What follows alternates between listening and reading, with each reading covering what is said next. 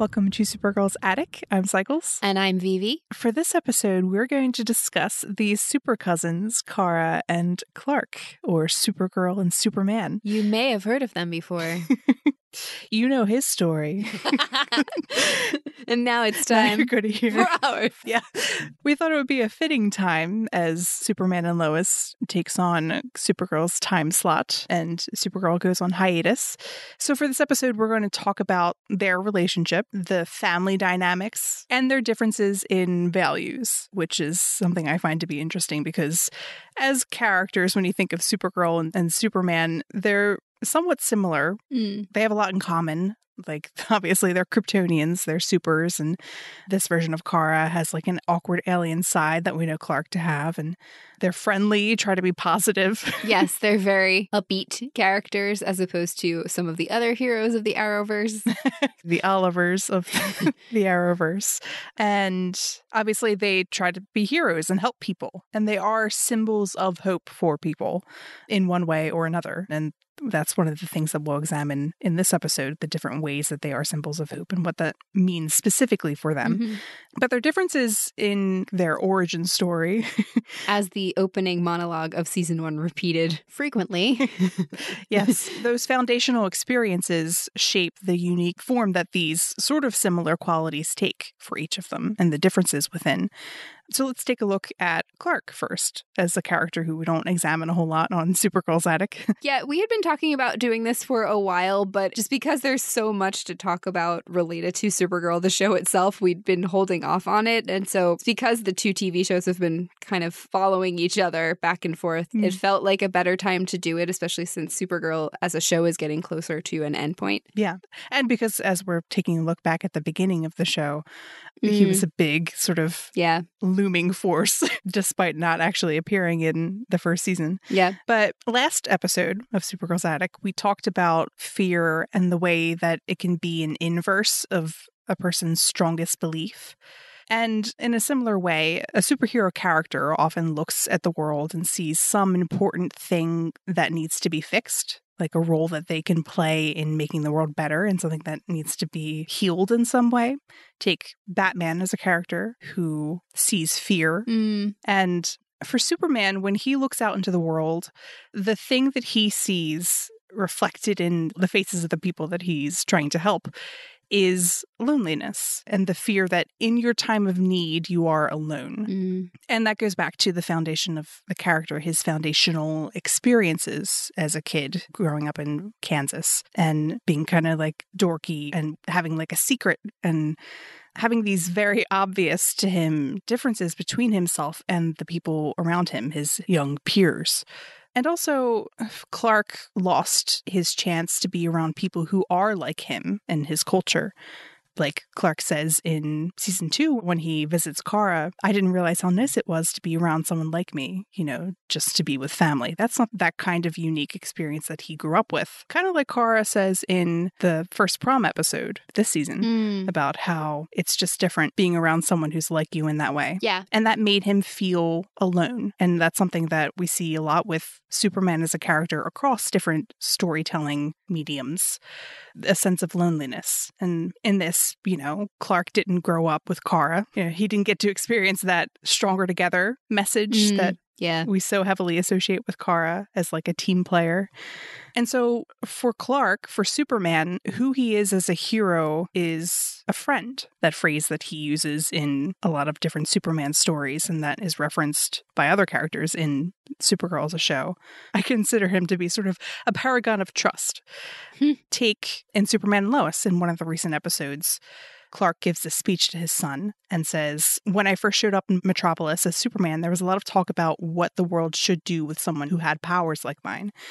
And it took me a minute to realize that other people were more afraid of what I could do than I was. So what I had to do more than anything was earn their trust, prove to them that no matter what, I would never use my powers to hurt them.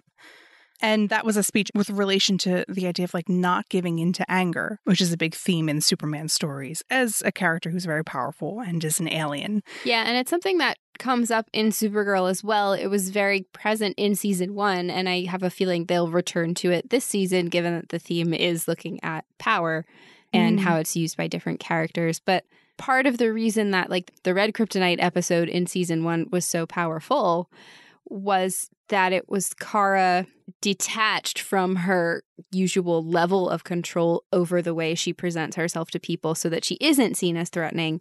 Mm-hmm. And then her grappling with the consequences of undoing that trust from the public.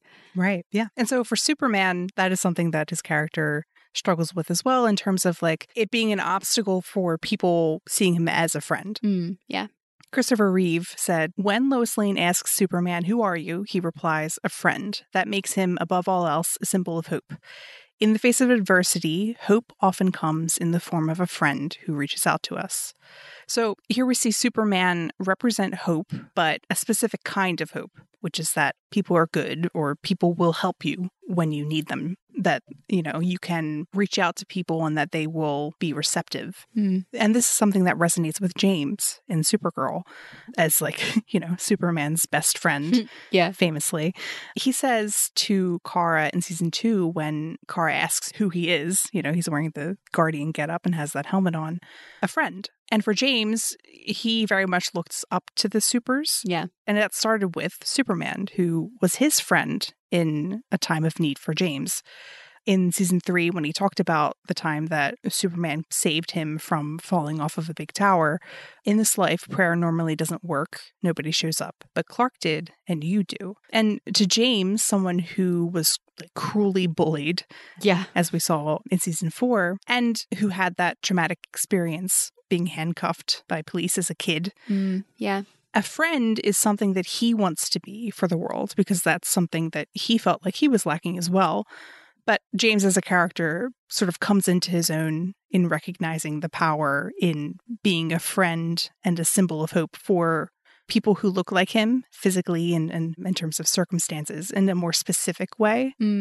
That resonates with him and his life experience and who he is at his core. Speaking of the friend thing, that reminded me that in season 3, before Winn leaves to go to the future, he and James have that whole conversation where James talks about how he never really had a close friend like that until Clark, and then from Clark until the time that he and Winn really got to know each other, which is cool for tying in that concept of like the friend as part of Clark's values, but also the idea of Kara as a person who brings people together. Yeah. And so for Clark, being a friend is very much related to his like small town upbringing. And for him, Earth is like a small town, like Smallville. Well, and for Clark, the context of being kind of like that small town guy is really interesting because there's this dichotomy in that, especially in kind of the more rural America setting. Because on the one hand, because they are such small communities, people are very interconnected just because the economy is small and everybody's got to, you know, work with each other as far as resources. And also because when there's not that many people around, your choices for socializing are limited. So like you have to figure out how to just deal with the people who are there because there's no alternative. But on the other hand, it can be a very lonely existence. And there is also this culture of, you know, you do things for yourself and on your own and your achievements need to be yours. And there's just like this sense of the very classic like American independent, like frontier can do spirit. And that's the part where Kara's often, and we see this a bunch in season 1 in her conversations with James, a little bit kind of bemused by Clark and his values because she's looking at it from a Kryptonian point of view and thinking of him as Kryptonian and as part of her family. And she's like, but he always just does things a little off. Like, and she's like, and that's not me. And that's not what I want to do. And I like that in the version of Superman that they brought in on Supergirl and have now continued with, that he kind of does embody both of those things because like he'll help out all the time, you know, like when Kara asked in season 1 and he's like, yeah, I'm coming. But he also really, you know, does things kind of in his own way and on his own terms and doesn't necessarily compromise always in the same ways that Kara does with people. Yeah, which we'll explore a little bit more. But yeah, Clark has this very like rural America understanding of what like goodness is and what being principled means. But he applies it very broadly. So, like, a strong sense of community, take that part, and expands it to encompass everyone on Earth. Yeah. Like in the Superman 4 movie, A Quest for Peace, which the season 4 finale of Supergirl was named after. Superman says in a speech, I just wish you could all see the Earth the way that I see it, because when you really look at it, it's just one world. And Christopher Reeve said about that speech that it has its roots in Clark's like small town perspective of like, we're just on one little blue dot, you know, we share this one space together. And because Superman is Superman, he can fly up and literally see it that way. Yeah, kind of like the view we saw of Kara in the VR in the end of season 5. Like looking at all of the individual people. Yeah. So Clark kind of ends up being a little bit more stronger together than you might expect, but he's still very individualistic in like his methods and how he goes about things. And he still has that almost like Earth brain.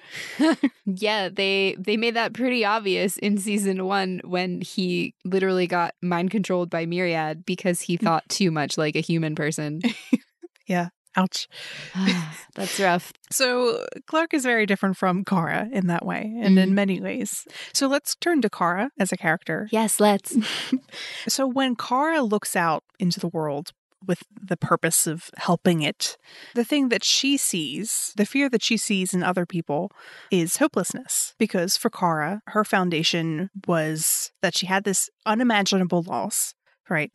Her entire planet's destruction. And so the fear that Kara has carried throughout her life with her, that sort of hole that she's always trying to climb out of. She makes that metaphor multiple times in the show. Like in season 3, I would walk around and feel this dull, empty pit, a hollowness. And in her speech to Jean in season 1, that it makes a hole in your heart. Her fear is that once the horrible thing that happened, she never really escaped it. She's stuck in that hole. She's still metaphorically in that pod, replaying the destruction of her planet for nearly a decade, as we learn. So kind of like the place she's in at the start of season 6, literally. Yes. That's fine. Yeah. There's nothing psychologically damaging about that. No, she's fine. It's okay. And so that's why Kara craves things feeling normal and feeling like she has a normal life. Like she says in that red-faced episode in season 1, I'm realizing that being myself doesn't make me feel more normal. It never will, because my normal life ended the second my parents put me on that ship. And that's the thing that drives her anger in that, and recognizing the impact that it had on her and will forever have on her. And, you know, after a big loss or traumatic event, a person may experience like this fear that things will never be normal again, or just things will never be okay. And that's the arc that we saw in season 3, Kara coming to the realization that we're going to be okay. Yeah. You know, our first ever episode is titled that. And that sense of we're going to be okay is, I think, the emotional core of hope. And why Kara is a paragon of hope. Yeah. That's who she is as a hero. And Kara loves like the little things, as we've talked about. She loves the idea of like normal and finding a way to build a life in the same way that Clark loves people. Like Christopher Reeve said, I think it is that kind of virtue that's the heart of Superman, the genuine love of people, and that you always know he's your friend. They both recognize the impact that the thing they are trying to escape from has, like loneliness and hopelessness. And then, therefore, they want to give the world that thing that they cherish, which is, you know, friendship and that connection and hope. And so for Kara and Clark, while they are similar and probably come to the same kind of conclusions about things, they come by it differently. They have different pathways to similar results, or even similar like personality traits. Take, you know, the decision to become a reporter. For Clark, it means being near danger and being able to swoop in the perfect time to save, you know, Lois Lane or other people. Yeah, Clark kind of gets into journalism as an avenue for finding people to help and using reporting as a tool for doing that, whereas Kara's like, using police scanners and just eavesdropping. But for Kara, reporting is so much about changing people's minds. Kara's favorite pastime, a little bit. Honestly. That's why she loves Hope speeches so much. And she's so good at them. Yeah. And it's interesting because for neither of them is reporting really about like the truth compared to, say, Lois Lane, who is very much in pursuit of like uncovering harmful secrets and the plots that are hurting the little people, etc. It's interesting because that's something Kara has done, but it's also not her main purpose, which is your point. Like, she didn't set out to take down Lex because she wanted to expose the ways he was harming normal people. She did that because of other reasons. Of all the like anti-alien nonsense that was wrapped up in that. Yeah. And Lockwood. And her most celebrated within the storyline sort of story is the like aliens of National City. Which I mean is in its own way kind of, helping the little people, so to speak. But it's with a specific agenda of like Kara is an alien and she doesn't feel comfortable sharing that about herself. So she wants to showcase other people who are comfortable doing that. Well, she's doing it for the specific purpose of like changing people's minds about aliens. Exactly. Yeah. And the peak moment of that is the TV interview with Dreamer. Yes. And then, going back to this idea that like Kara and Clark are similar but different, we have like both of them being fairly trusting people. And the way that Kara goes about this is like, oh, there's still hope for them. Take Lena. Like, there's still hope for her. We can reach her. We can get through to her. Compare that to Clark and Lex, it's more, well, he's my friend in certain iterations of the character. He must want friendship and connection deep down. Like, he just needs me to trust him and he'll trust me and everything will be okay. Which is why Lex is an excellent villain for Superman as a character because, he's a sociopath. Like, he doesn't care about that, Clark. Like, that's not what he's into.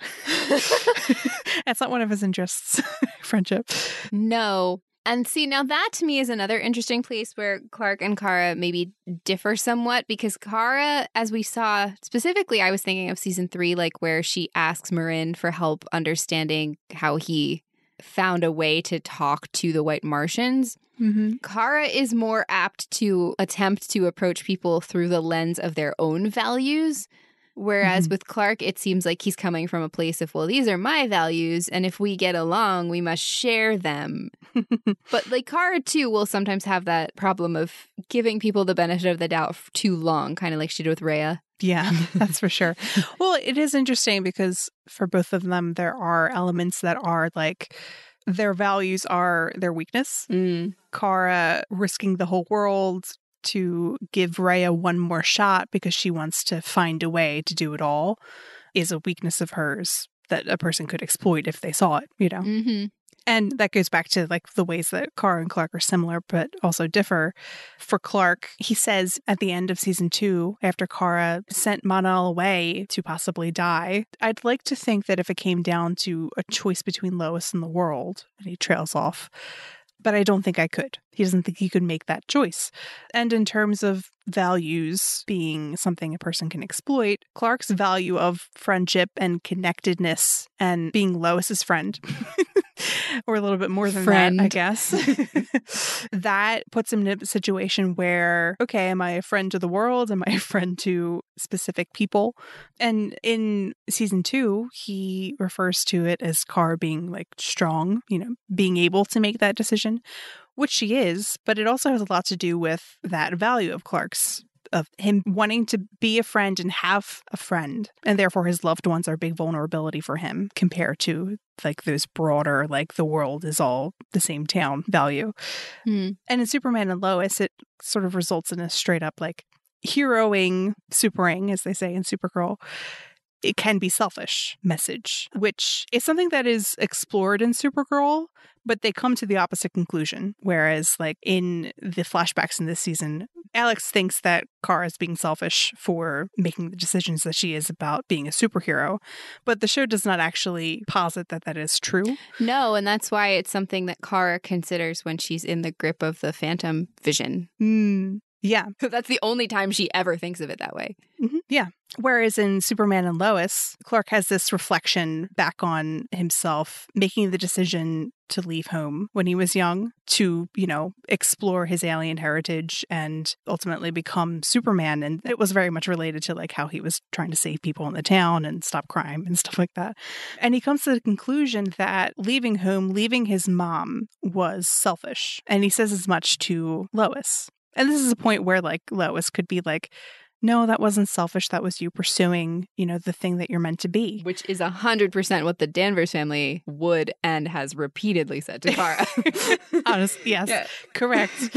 But Lois instead is like, she's still, you know, nice and like encouraging, but she says like, oh, all kids are selfish at that age. Like she agrees with him about that choice, which is not necessarily a universal take on the character. It's actually one of my not favorite parts of the Superman and Lois show, but that does play on this element of Superman as a character, that push and pull between wanting to not be lonely and wanting to be a friend for other people in his personal life, and then also in that broader sense. And then in terms of Clark and Kara and their different perspectives, we have Clark and the government. And in season 2, having that conflict with Jean over the kryptonite and how Jean had kryptonite.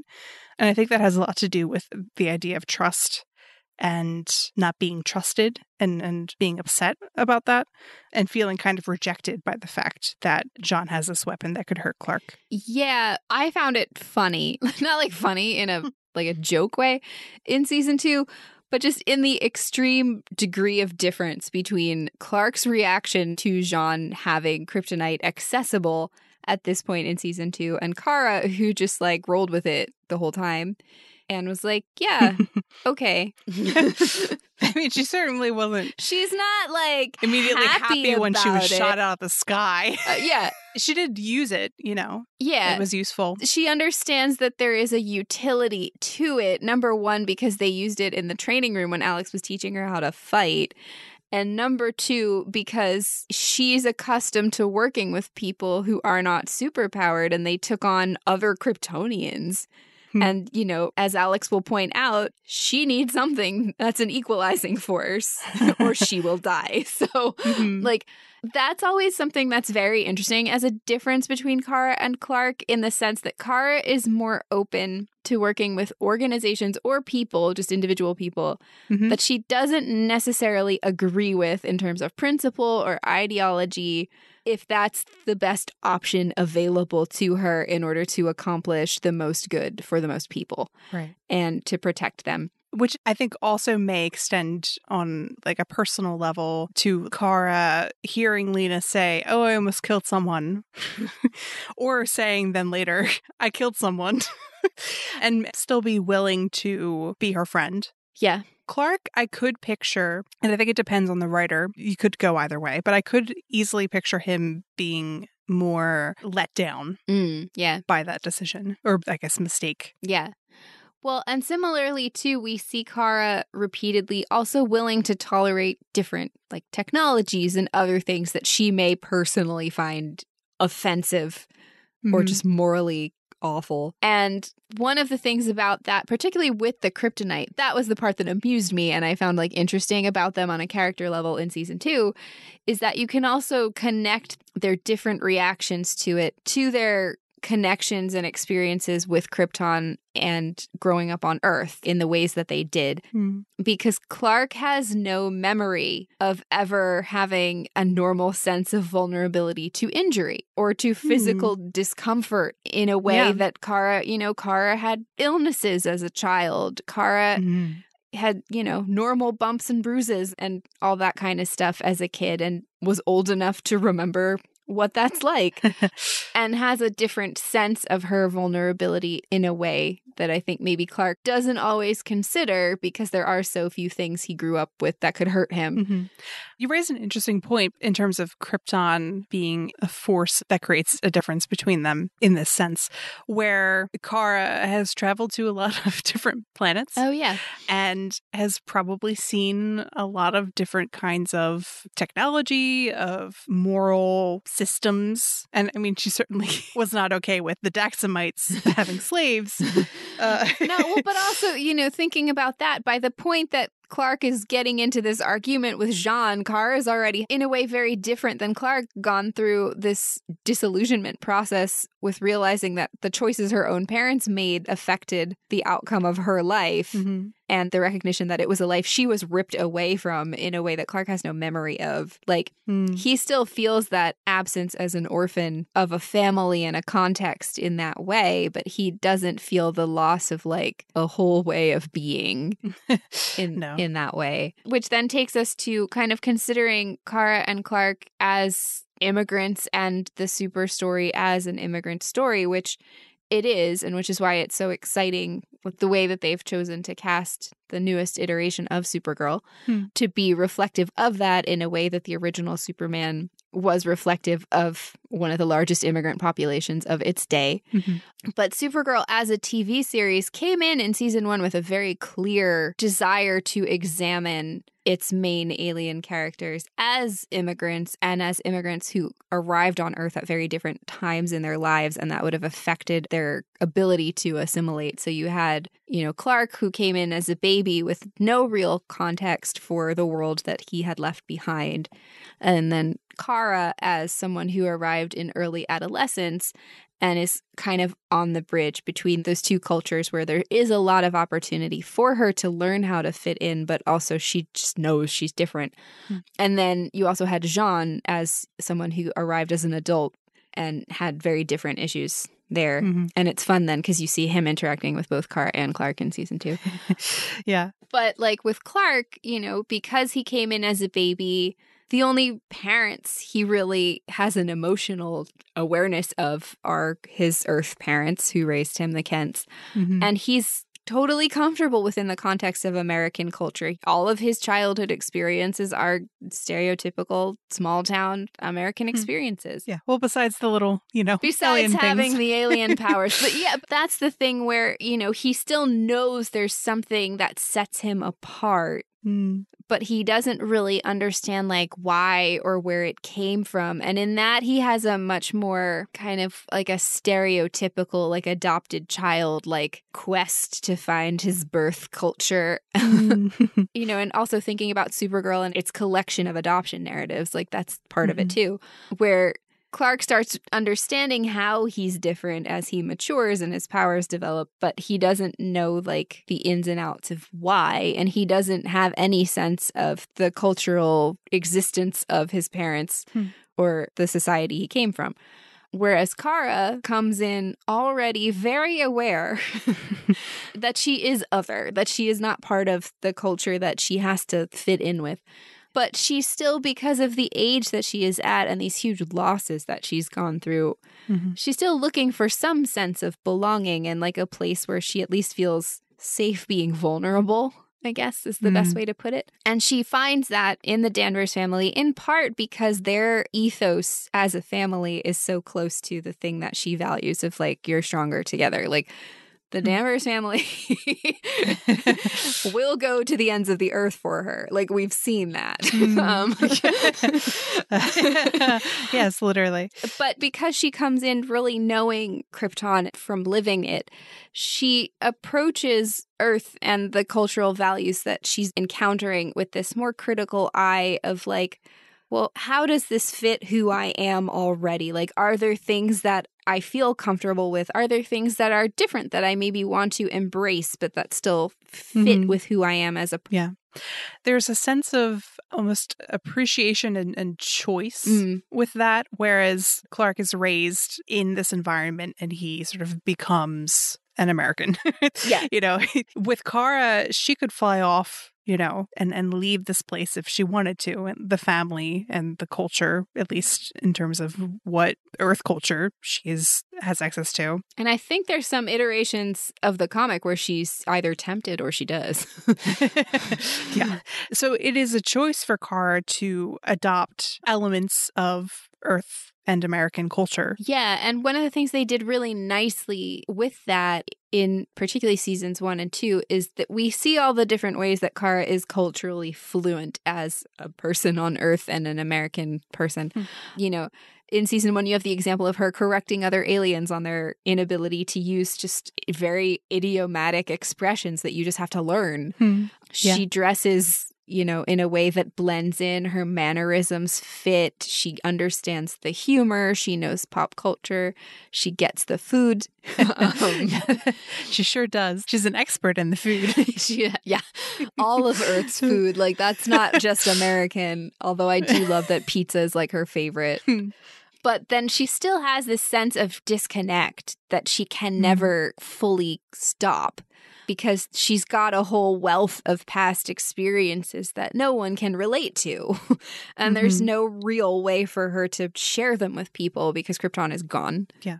Which takes us to this idea of like what ifs for Kara and things that she can never really get back, at least at the stage in the story, and the ways that that relates to Clark as this figure in her life and as her like baby cousin turned still baby cousin but older than her. In Supergirl, Clark makes his first appearance as, well, a baby, and then he is this silhouette, in the sun, and we don't see his face, and then he's a blur, and then he's a couple of texts. And then in season 2, he becomes this sort of fleeting touchstone for Kara, a friend who can never really stick around for very long. So Superman, Clark, Kal, he becomes for Kara a symbol of the many missed lives that she longs for in one way or another.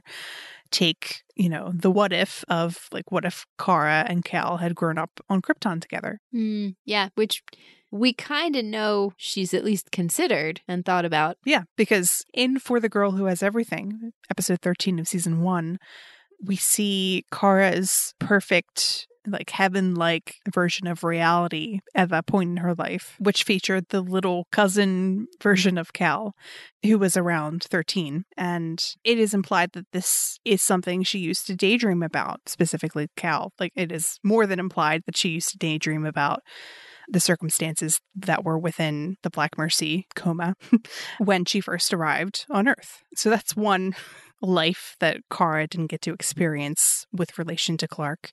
Another one is, what if Kara had come to Earth at the same time as Clark? Yeah. Kara's mission, the first thing that she is, tasked with when we see her in the series is, protect Kal-El. And that's her new normal. That's the new thing that she's supposed to make her life about, along with being extraordinary on Earth. No pressure.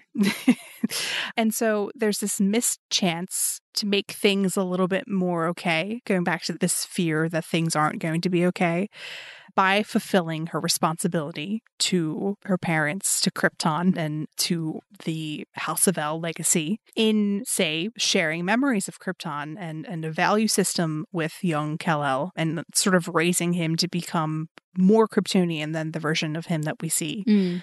And in protecting him, like in season 1, Kara struggles with sort of being in the shadow of Superman in various ways. And because it, I think, brings to mind her loss, Kara says, this is the reason my mother and father sent me to Earth. Alex is like, they wanted you to live. Kara's like, no, it's more than that. I was supposed to be the one saving him, not the other way around. And him coming and saving her is like ice water to the face of reminding her, like, I was supposed to do this for you. This is so wrong. Yeah. And a sense of like failed responsibility. But this missed chance with Kal-El in part fuels Kara's need to do something, to be a superhero. She sort of transfers that I was sent here to protect Kal-El and now I will protect the Earth, which makes it fitting that the first save that we see Kara do in the show is in the flashback in season 1 when Kara hears a baby crying and then saves it from being trapped in a car, which... It's like a space pod. Yes. And then we have the what if of what if Clark had taken Kara in? What if he had raised her? And this is sort of the missed life that we see Kara most struggle with outwardly. Yeah. Like in the flashbacks that we see Kara wants to be super. She sketches the super crest, the House of El crest, in her little book. You know, she knows a bunch of Superman facts in a very nerdy way and wants to get out there and do the superheroing with him. Well, and she also kind of implies in the conversation with not Jean, FBI agent, that she thinks that if she can go be super, then she can be together with him because that's the thing that's keeping him from having her like there with him. Because she can't, in theory, take care of herself or like help others. Right. And then we also see in season 1 when Kara first meets James Olsen, her like ask what Superman is like. Yeah. We've joked about this before, I think, that Kara has this like weird like parasocial relationship with her cousin.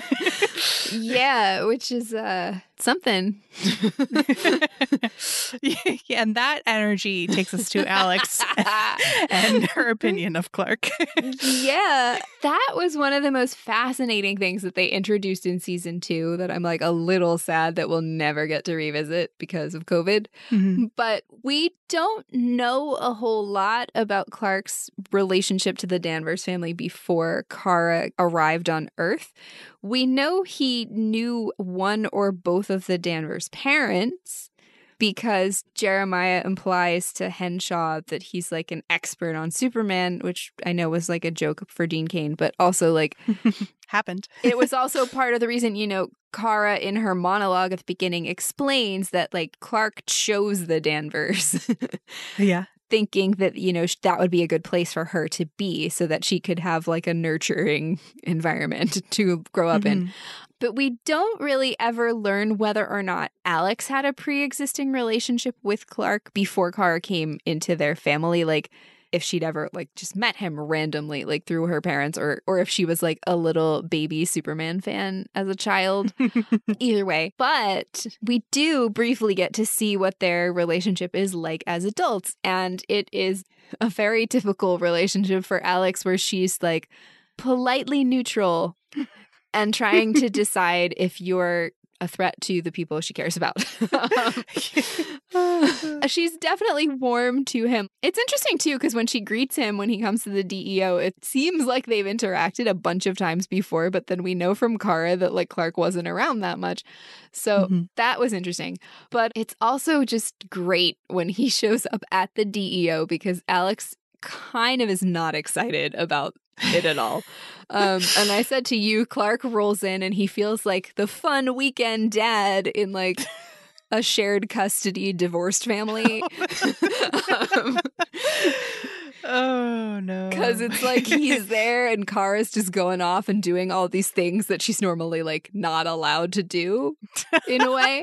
With having the hashtag too much fun. Yes, specifically that. And like Jean as her not dad is really not impressed. But I actually like the fact that Alex has this reservation and then you find out later some more feelings that she's been holding back is just fascinating because of something that you brought up, Cycles, in our Danvers Family podcast episode, which was, I think, episode 17 of the podcast, where you mentioned that during the Midvale flashback where Kara makes her kind of like condescending comment about calculus, Eliza shuts down Alex's retort before she can say anything kind of negative about Krypton. And we also already know Kara didn't really talk about cultural things or things she missed from Krypton much when she was young. And Clark then became the only obvious sign of her longing for connection to her home and her family. And obviously Alex knows that. Yeah. It's almost the most palatable thing for her to miss. It's the easiest way to package her feelings of loss is like, oh, I wish I could be with this individual person who does exist but isn't near me. You know, it's not quite as devastating as discussing like the loss of her whole planet. Yeah, or like missing her parents who she knows she can't have a relationship with anymore or stuff like that. Clark's just out of sight, you know? Yeah. Which was painful in its own way, but... Yes, it clearly was, because Alex has some opinions about Clark as a family member and his understanding of how stronger together is supposed to work. And in case you couldn't tell, she thinks he does it wrong. Which is funny because we talk about Kara having very strong opinions about values. Yes. Alex, in her own way, in this way, is the same way. That's like her one thing that she's got like a really big sore spot about, which we see later in season 2 with like her and her own dad. But yeah. But we do learn, you know, she clearly has had this opinion for a while, but that she's kept it to herself, much like she's got this nifty trend of keeping things to herself out of respect for Kara's feelings and Kara's, you know, longing for that connection to home. It's just, it reaches a boiling point where she's like, I have to say something because this isn't cool. Yeah, well, for her personally. It's one of those situations where Alex, you know, if she had managed to say it a little bit earlier, it would have not more tactfully. Yeah. Yeah, it hits a point where like she has been holding it in for a really long time, and then it comes out in like kind of an aggressive, not kind, devastating way. Yeah. It's kind of similar to in season 5 where Alex finally reaches the point where she says to Kara, like, hey, this thing with Lena is like not good and it's harmful to you. Like, what are you doing? Yeah. But so going back to this family dynamic at the beginning of season 2, you have Kara finally getting to spend like a meaningful amount of time with Clark, both of them in their public personas, both of them like being nerdy little aliens together. Also, she's just going through this transition that she's super stressed about with becoming a reporter, and she's like, Clark's a reporter. Maybe now that I'm an adult and he's an adult, he can be my like mentor buddy and we can be family together. And she's like so excited to have him around and energized by it that she doesn't want it to end. Kind of like anytime she gets her hand on something that reminds her of her past. But it reaches the point where she starts overlooking her relationships to the rest of her family, and specifically to the people who are there for her all of the time and not just when it's like fun. And for Kara, she doesn't really clock that as a problem. A, because, you know, Alex tries to keep things that hurt her feelings inside. And B, because Kara, we've talked about this a lot recently, has a self-perception sometimes that she is a burden upon Alex. So the idea that like Alex like misses her and gets emotional comfort from being around her. Yeah. It's a little bit, it goes against Kara's expectation of like, I make things harder for my sister. Yeah, and that's actually, it's also setting up for that to become a bigger conflict between them in the early part of season 2, which it was nice the way they did it here. But you see Alex is kind of like keeping a lid on her opinion of Clark because she's like, it's temporary, whatever. Until Kara brings up the fact that she's like, maybe I'll just move to Metropolis, at which point Alex is like, what? Back up. Yeah.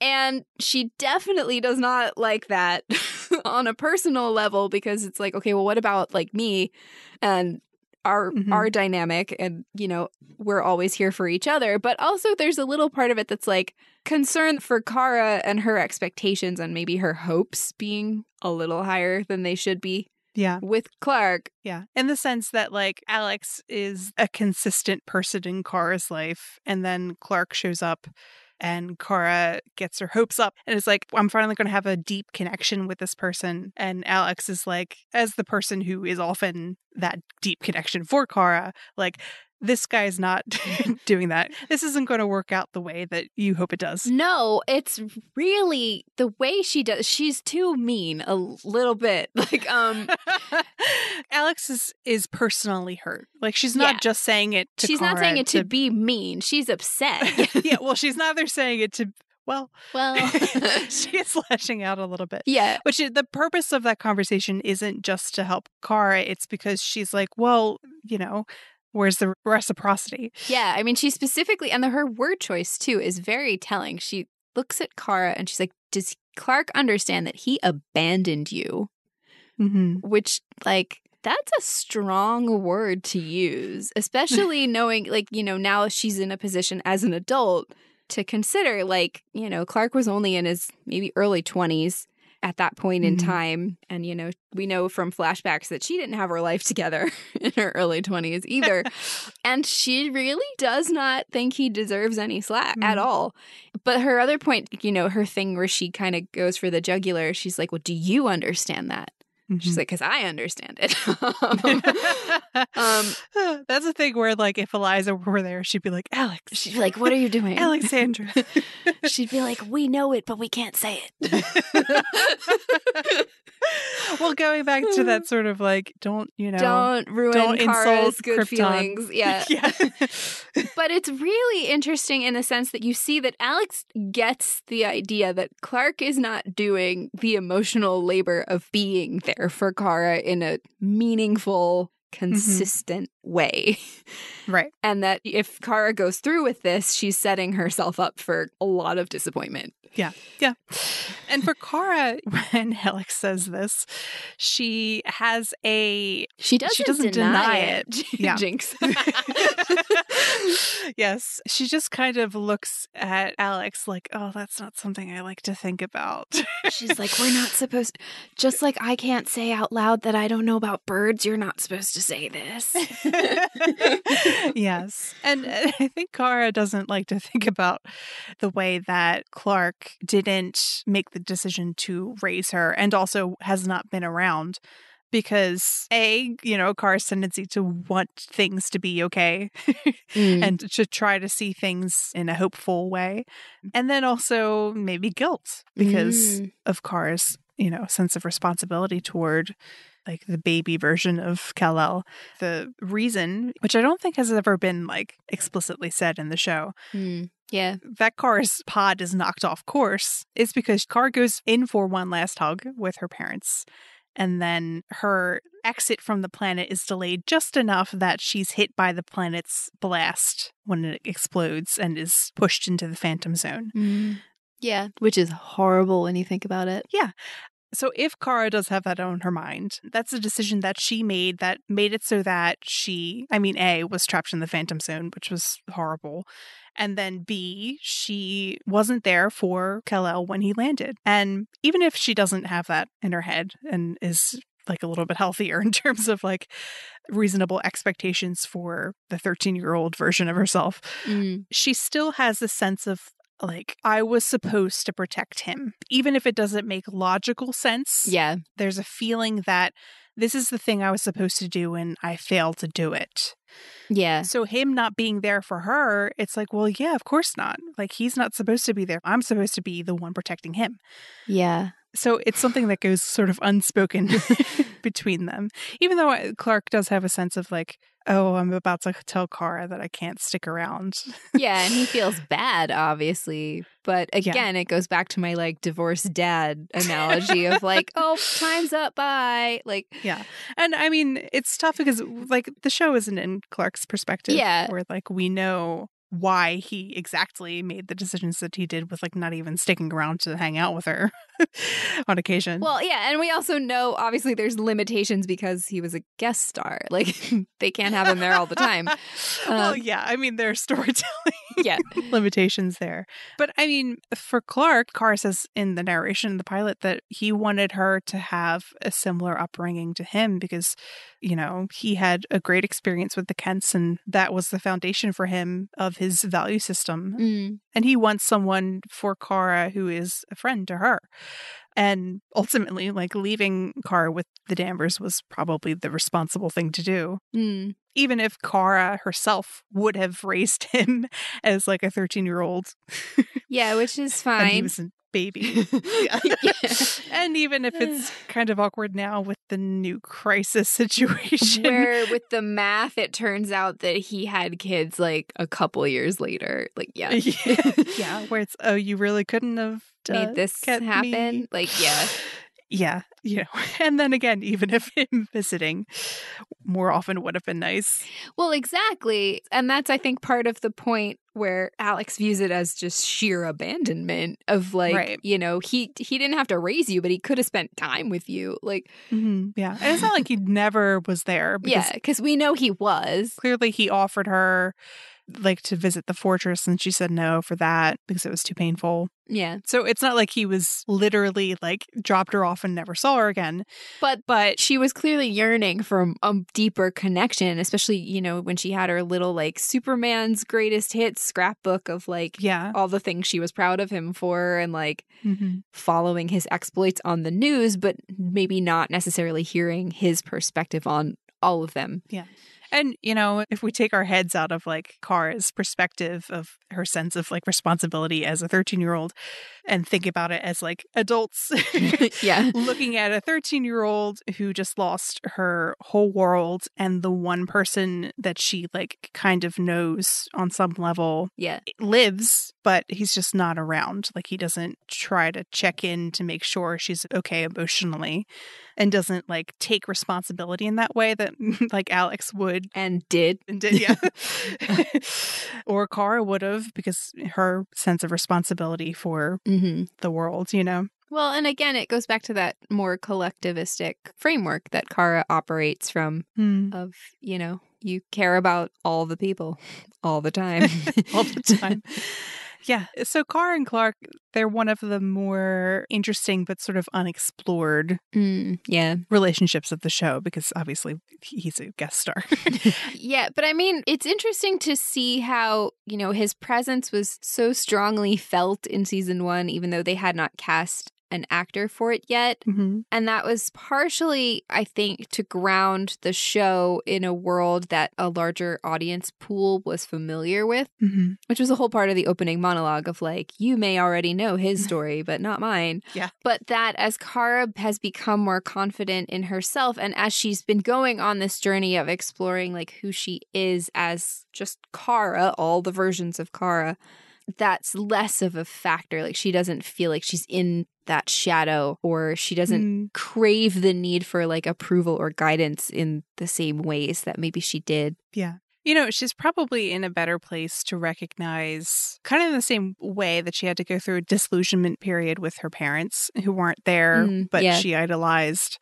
She's probably would be in a better place to recognize that Clark was not there for her emotionally in the way that she would have wanted. But also recognizing that he's a guy, you know, he's not just Superman, this like awesome figure and like the person I want to be.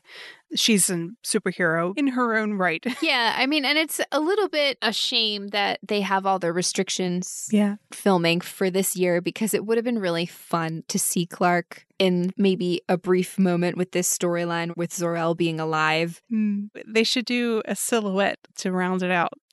They should FaceTime or like FaceTime. That Kara would be like, also. Look, this is my dad.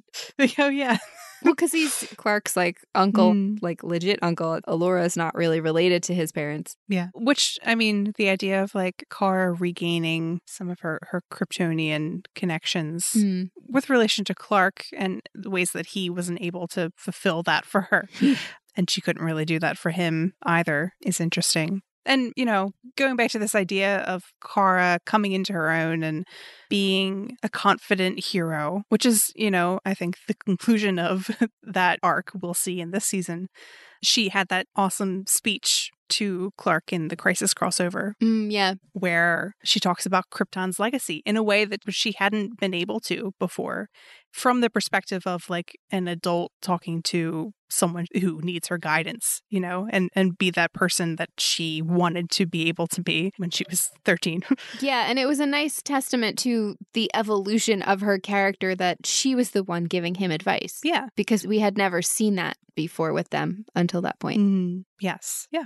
So in a way, we got kind of a conclusion, I think, for their characters, as much as, you know. Yeah, as much as we are able to at this point now. Yeah. Well, I wouldn't expect them to totally dive into like, you abandoned me or like that. No. So the only things at this point would be, it'd be nice to see just like little pop-ups in one or both of the shows as it rounds out. And maybe they will, because there have been some kind of press releases coming out that individual actors from some of the shows that are wrapping are staying to do kind of like mini appearances on the other shows instead of like big crossovers. Right. But we don't know yet. So we don't know. We'll see. We'll see. So that takes us to some questions. We asked you guys to send us questions about the first 7 episodes of season 6 because we're about to go on hiatus. For a couple more months. It feels long. It's like a little bit less than 3 months, but it will go very fast. Yes, this is true. And apparently it was also, today was the last day for a bunch of the writers. So the series is finished being written. Yeah. They're not done filming yet, but we're getting there. So we're getting there. In order to tide you over and keep the beginning of season 6 fresh in your minds for the next several months, we did ask for some questions, you know, if there were things that people wanted to speculate on or just were curious about. So our first one was an anonymous question, and it's, as much as I love all Danvers sisters' hugs, I wish we got to see a real reunion between Supergirl and the other characters in 607. What would you have liked to have seen in 607, or do you hope to see in 608 regarding Supergirl's reintroduction to the group? Yeah. I mean, when I pictured the reunion, it was quite big in terms of like, oh, a group hug. That would be very like nice and dramatic. One thing we have to consider is COVID restrictions and giant groups of people all together. And then also Melissa's limited time. We do know that there was a hug that included Jean that was filmed, but ultimately not included. They decided to keep it a Danvers sisters hug. But I expect to see, you know, more stuff in 608. But it was a really good episode. And while a more drawn out emotional beat would have been nice, there's still more of the show to come and more reunions to possibly see.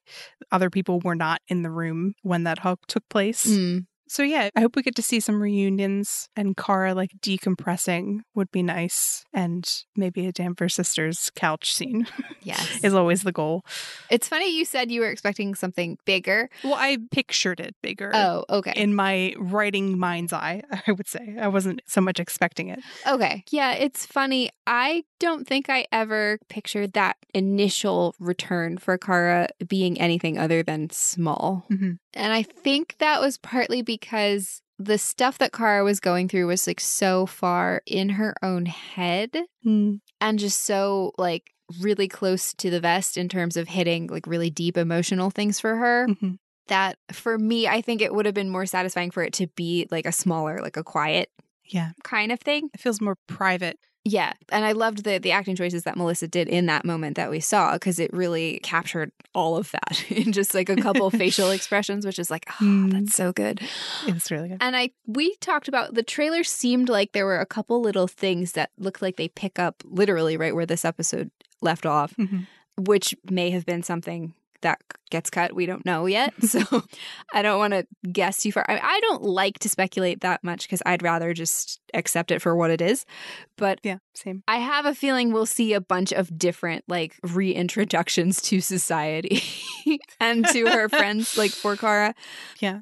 Especially given that everybody else went on their own emotional journey in 607. Like there needs to be some decompressing in the flow of the story. Yeah. Well, and it's called Welcome Home, Kara. So yes. Presumably that'll be a thing that happens. Yes. A welcoming. Maybe so. And then our next question came from Layla of Paper. So for the 601 to 607 ask, what are your top 3 Space Fam and or Danvers Sisters moments, including the small versions, so far this season? Okay. For the small versions, the scene in the car was nice. It was sort of a glimpse of the level of like Danvers Sisters relationship that we see in adult Kara and Alex, in the sense that Alex is on Kara's side fully, in a way where, you know, we know that young Alex had some contention and almost competition and some other elements that made it hard for them to feel comfortable all the time, and on Kara's side as well, in terms of being vulnerable with her.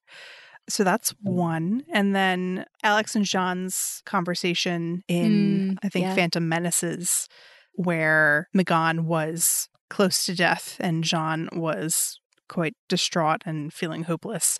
And Alex herself was like depressed, like there's no hope, and just kind of moving her way throughout the day, trying to muddle on, you know. And then she sort of sparks to life when she recognizes that Jean is hurting and needs her to be a hopeful force for him. And that becomes, in that way, sort of a full Space Fam moment, connecting thematically Kara, tying her in as well. Yeah. So I have a third one. I will offer the couch scene from the flashback. Oh, y'all didn't realize there was one, did you? Secret couch. It was a sneaky one that they worked in there with Kara when Alex is taking the kryptonite out of her hand. And yes, they have like a cute little bonding moment. Nice. And our next question is from Archie Fan 23.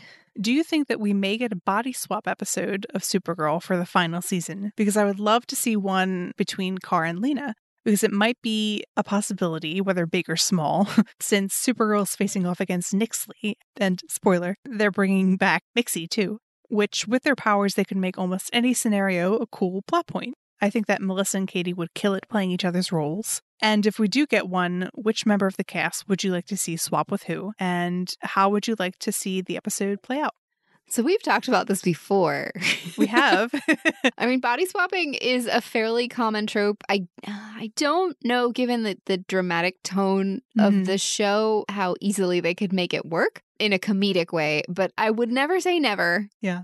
Maybe it's this really like emotionally dramatic body swap episode. Yes. But it's funny because when we talked about it last time, Comic Girl actually drew a cartoon of it, and it was a Kara and Alex one. That's great. Which was hilarious. But in terms of who would I want to see swap, I said I would want to see Jean and Nia, I think. Yes. That's just because they both have similar kinds of powers, but like in totally different ways. And it's just always fun to see Jean trying to pretend to be one of the girls. Like the kids, I guess. The kids. You know, he's trying to like talk as the kids do. But also the reason I was like, ooh, that would be really interesting is I would love to see it in the context of like Nia trying to navigate reconnecting with her sister, because Jean had that whole arc with Malefic and him having been the one who wronged his sibling, and getting them to a place where they have a conversation about that would be really cool to see. Yeah. You have a nice little plot there. I know. I didn't plan that. I would also, I think, maybe want to see like Brainy, and because Jessie would be really good too. I'm trying to think actually Brainy and Lena would be kind of funny. Brainy.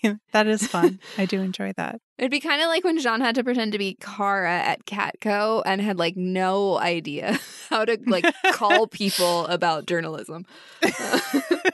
Like the idea of Brainy trying to run a company where he has to like socially interact with people could be a fun thing to see. Yes. Kara and Lena would be fun. It'd be interesting because they have such different energies. Yeah. A little bit.